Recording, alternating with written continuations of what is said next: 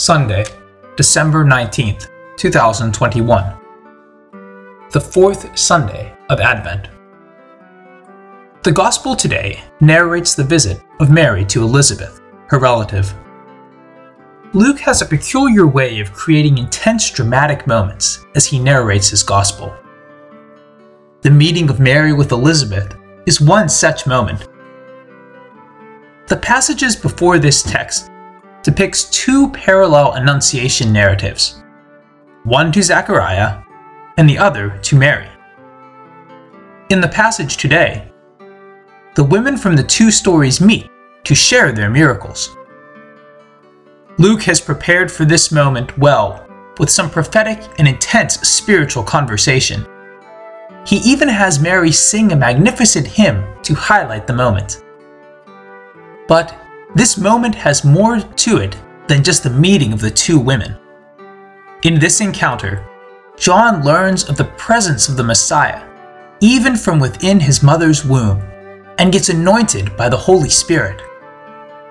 Moreover, John, being a prophet after the Old Testament tradition, witnesses the embrace between the Old and the New Testaments.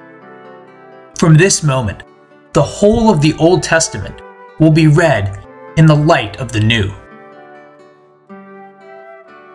Mary's purpose for the visit includes seeing for herself the sign given to her by the angel about Elizabeth's 6-month pregnancy. For Elizabeth, it was during the silent euphoria of her untimely pregnancy that Mary arrived. It was when all her hopes for bearing a child had vanished that God gave her that child. The Lord intervenes, not only when we are waiting, but also when we quit waiting. For Mary, the words of Elizabeth are a confirmation of the mystery of her own pregnancy. The duo are mothers of great leaders who will change the destiny of the world. Luke has highlighted this significant moment beautifully. When Mary greets Elizabeth, John leaps in the womb out of recognition of the presence of the Savior in his midst. It was too early in pregnancy for Jesus to show any movement in Mary's womb. But dwelling on that moment of the meeting for a meditation is rewarding. Words had become rare in Elizabeth's house. John might have heard very few words, since Zechariah had gone dumb and probably deaf. Remember, at the time of the circumcision of John, people talked to Zechariah in sign language, as he was probably not able to hear them. So, except for Elizabeth's occasional humming of a prayer or a psalm, John probably had not heard any significant voices. Mary's voice and the presence of the Savior, then, were like a rain in a summer drought. Jesus would learn the art of visiting to celebrate and console, even as he was in Mary's womb. It was the first of many of his visits that would follow. Visits to the temple, to the house of Mary and Martha, to the mother-in-law of Peter, and many more. Mary might have even told Jesus what happened to John when he visited him when they were still in their mother's wombs. Mary is the sign of a tabernacle on the move, the church going forth to where she is needed, like a field hospital. One sentence in the Gospel captures the human predicament outstandingly. Blessed are you who believed that God's promises would be fulfilled. Elizabeth had wavered between belief and disbelief for the 6 months of her pregnancy. The revelation of the pregnancy was to Zechariah, not to her.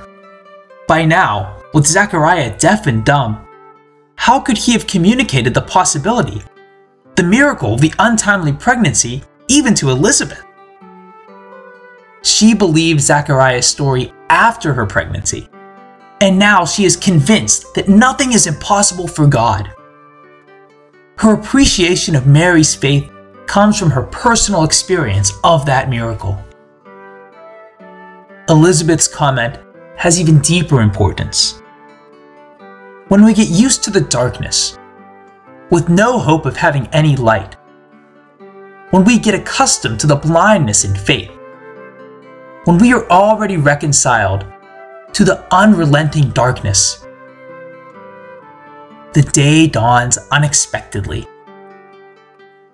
Elizabeth and Mary teach us that lesson. Never shall darkness overcome anyone forever. There is hope, even in the middle of the thickest darkness. As a poet sang, "Never was there a night that did not meet the dawn. Never was there a shower that rained forever." I keep a grudge against the evangelist John when he makes the heroines sing a duet, not bothering to bring together the men, Zachariah and Joseph, maybe over a cup of wine, and making them tango a little. Well, realities are not as picture perfect as my romanticized expectations.